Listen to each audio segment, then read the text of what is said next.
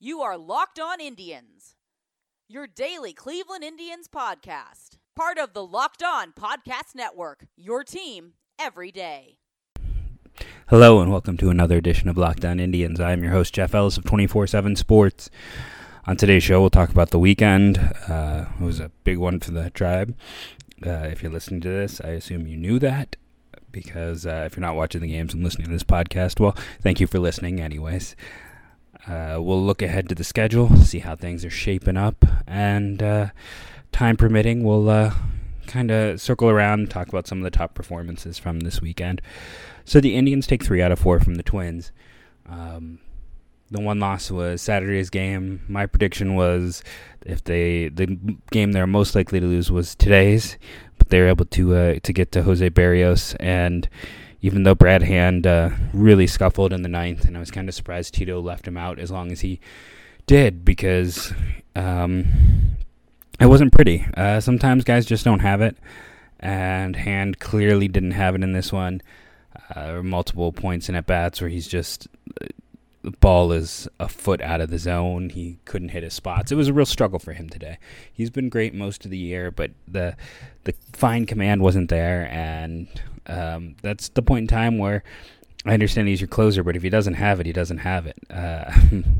All about pulling a guy if he's being ineffective. The Indians got very lucky. The game probably should have been a loss, but the Twins were really aggressive trying to get that extra run home. It's a bad choice when you have Tyler Naquin in left field, who has an absolute cannon. In right field, it was one of the best arms in baseball. In left field, it's phenomenal. So he hits a perfect throw to Lindor. Lindor throws home, and I mean, they have him by 5 feet. It was basically, like I said, the Twins... third base coach, I don't know if he just didn't do the research, if he's being overly aggressive, but in that situation, you've got a guy with a cannon. If he doesn't send the runner, it's first and third with 1 out, and all it takes is a sac fly to end the game. Instead, the runner gets gunned out at home. That's 2 outs, and the Indians are able to escape without any further damage. So, most would argue Carlos Santana is the MVP. I really think the Twins' third base coach is, because he basically allowed the Indians to win this game with his horrible decision making. Carlos Santana comes up with that big grand slam in extra innings, basically shutting the door for the Tribe. Hunter Wood comes out, pitches a perfect ninth, and just needed 9 pitches. Just a fantastic job by him. Santana, obviously, he's your offensive player of the game. Jose Ramirez was hitless for the first time in a while, it feels like. Greg Allen, 2 hits, including a home run himself. His other hit was a bunt single in the ninth. They got really lucky. God, I hate bunting, but that was the case where it paid off, because the pitcher fell off the mound and didn't get to the ball, or else they probably would have gotten the lead runner at third, or gotten, the runner at first. And then Santana comes up and knocks it out of the park, so none of it mattered anyways. The other offensive performances in this game, there really wasn't too much that stood out. So if you just go, I'm getting a lot of people who are really giddy about Aaron Civale. He's never been this good in his career at any level. Not even college, when he was pitching for a tiny school. He was good, but I mean, he was facing mostly guys who will never sniff the majors in college, and he wasn't this dominant. I don't think this is necessarily a jump. I don't think this is really indicative of how he's going to pitch. If you think he's going to keep a 1.0 ERA, I'll bet you all of my savings with odds in your favor. This isn't to say that he can't be a major league pitcher, but I've always thought he is a 5 or maybe a long relief guy. We'll see second time through how it works. It's always a really good indicator. Right now he's going to get some opportunities. But with pitchers like him, once the tape gets out, which it should be out already because teams are scouting these guys so much in the minors, everything's on tape anymore. But I think, someone was mentioning it to me on Twitter, and I just go, yeah, and Jeremy Sowers was great in his first year in the majors. It didn't work out, Look at the Trabers and the Tallets, who had some really good runs at the start. New arms are often harder to hit. That's just the way of it. We'll see what happens. Again, I think he's a major leaguer, but he's a 5. He's not the next Shane Bieber. He is not. He's not the next, great arm. He's more that like Plesac, that back end range. That's what those two both are. They're 4 and 5 going forward in some order. You've got Bieber and Clevenger at the front, and Plutko could be like another 4-5 type. I've got a lot of back-end arms, but, you hope that a Cooper can come back and give them another ace type, or the Carrasco come back and give them another ace type. But, the future is right now looking to be like those 5. Tristan McKenzie has not pitched at all this year still, and we are now almost to the end of August. His star is on some hard times right now. So, this is the staff you're going to be seeing for most of this year. And, there's a chance for a good section of next year. So, get used to it. So, big win, ties things up. The Indians have a 3-game series against Boston, who has been struggling. It's good news for the Indians. Tomorrow, Minnesota is off, so the Indians can actually start building up a division lead if they can beat Boston tomorrow. And while Cleveland heads to Boston, the Twins are going to head to Milwaukee for a 2-game set. Then they go to Texas, Chicago, and Cleveland goes to New York. The Mets finally did lose today. They had been on quite the winning streak. So after this Boston series, it's going to be 6 tough games for the Indians, where, honestly, come like August 23rd, the Indians are likely going to be in second place in this division just because the Twins' schedule is easier. But, we'll see how it goes. There's another series to play. After that, the Indians' schedule really opens up for a while. So, yeah, this is going to be a dogfight. There's no real other way to describe it or look at it. This is going to be a dogfight to the end for these two teams. We'll preview the Boston series after the ad break, and then look into some of the other performances from Friday and Saturday's games, since we already talked about Thursdays on Friday's podcast. Locked On Fantasy Football. Fantasy football players, make sure you listen to Vinny Iyer and Locked On Fantasy Football. Vinny gives you the edge with over 20 years covering fantasy football. Don't listen to the same stuff as everyone else. Then you're just getting the same information. You're going to end up with the same boards. You're going to miss on those sleepers. Locked On Fantasy, get the edge from Vinny that will put you ahead on draft day and put you ahead all season long. Locked On Fantasy Football on your favorite podcast provider. In addition, Locked On NFL. The new Locked On NFL is on fire. Last week, it was one of the most listened to NFL shows with expert analysis of former NFL scout. No, his name is Matt, so it's former NFL scout Matt Williamson, and hosted by Brian Peacock. Locked On the NFL is your daily national podcast on all things NFL with Matt's unique take on the game. Follow Locked On NFL right now with your favorite podcast provider. So I want to apologize. There's probably going to be a little bit more flubbing, maybe some more coughing on mic. If you couldn't tell, I'm sick. I'm getting this one out with a head cold and a headache, so bear with on this one. I apologize. So we're going to preview this Boston series. Game 1 is an ESPN game tomorrow. It's a 6 o'clock, that's 6 o'clock probably my time, because I am now in the Central. So it's a 7 o'clock game for everyone in Ohio. Plesac versus Eduardo Rodriguez. And then we have Clevenger versus Sale. And that is another 7 o'clock. And then Wednesday is going to be a day game, a 1 o'clock game. And that is Bieber. Boston has not announced their starter yet. And those 3 are all at home before they head to New York for 2 series. Boston, as I mentioned, is been a mess. When the Angels came to town, the Indians swept them, and then they didn't win a game until they got into Boston, and they were able to finally pick up a win against the Red Sox and actually won the series.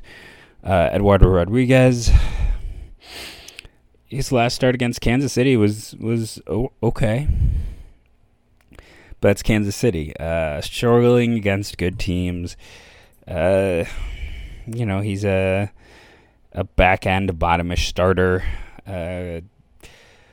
I'm not overly impressed. He is a lefty. The Indians lineup is better set up to hit well against left-handers. So, you look at that, and I would think the advantage is probably in the Indians' favor. Chris Sale, another lefty, really struggling this year. In terms of Chris Sale, this is the worst year of his career. It's interesting. He did turn 30 this year, and the wheels have kind of come off to a degree. You just go through the basic line of what he's been in terms of WAR per year, and he was pretty routinely the best pitcher in baseball. His strikeout to walk ratio is an all-time record if he keeps it up. His strikeout per 9 would be an all-time record if he keeps that up. That's how good he has been. We're talking about one of the best left-handers who has ever pitched.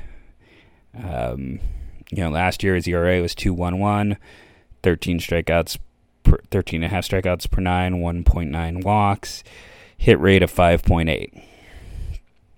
So this year the strikeout rate at 13.2 per 9 actually leads the American League. So he's still missing bats. 2.2 walk rate, that really hasn't changed. Hit rate is up. He is giving up more hits, and his home run rate is up again as well. It is a career high at 1.4. If we were to jump over to Baseball Savant, you'd probably get information about that he's getting hit harder this year and the like. Sale has been, like I said, one of the best pitchers to ever wear a uniform. This year he has been good. He's kind of on his way. He's got 2.3 BWAR. He's on his way to probably another 4-win season, which is good. But this is someone who, 6.8, 6, 5. Most years he is up in that 6 range. So it is very much a down year for him. And with the way Clevenger's pitching, I can't believe I'm going to say this, but I actually favor the Indians in that matchup. If there's one they're going to win, I would probably bet on that Tuesday matchup just because I trust Clevenger. Well, change that. I would bet on the Wednesday matchup where the Red Sox currently don't even have a pitcher listed. If we were to dig a little bit deeper on this one, then you'd see that, Cashner pitched Sunday. Saturday was Rick Porcello. So if they follow that, that Wednesday matchup would be against Rick Porcello. There's a few other options, but Stephen Wright and David Price are both on the disabled list. Porcello has been rather ineffective.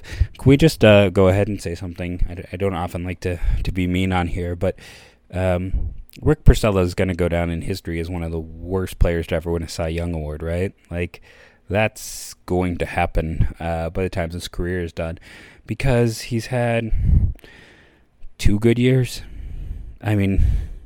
Looking at a guy whose career ERA is over 4, his career strikeouts per 9 are under 7. Yeah, he doesn't walk anyone. His career home run rate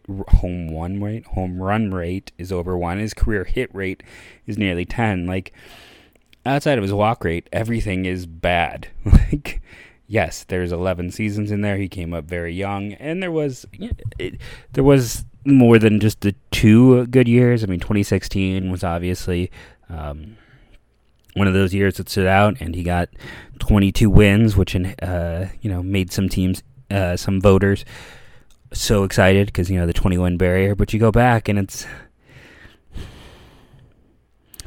his first year he had 31 games, a 3.96 ERA. 2014, 31 games, a 3.43 ERA.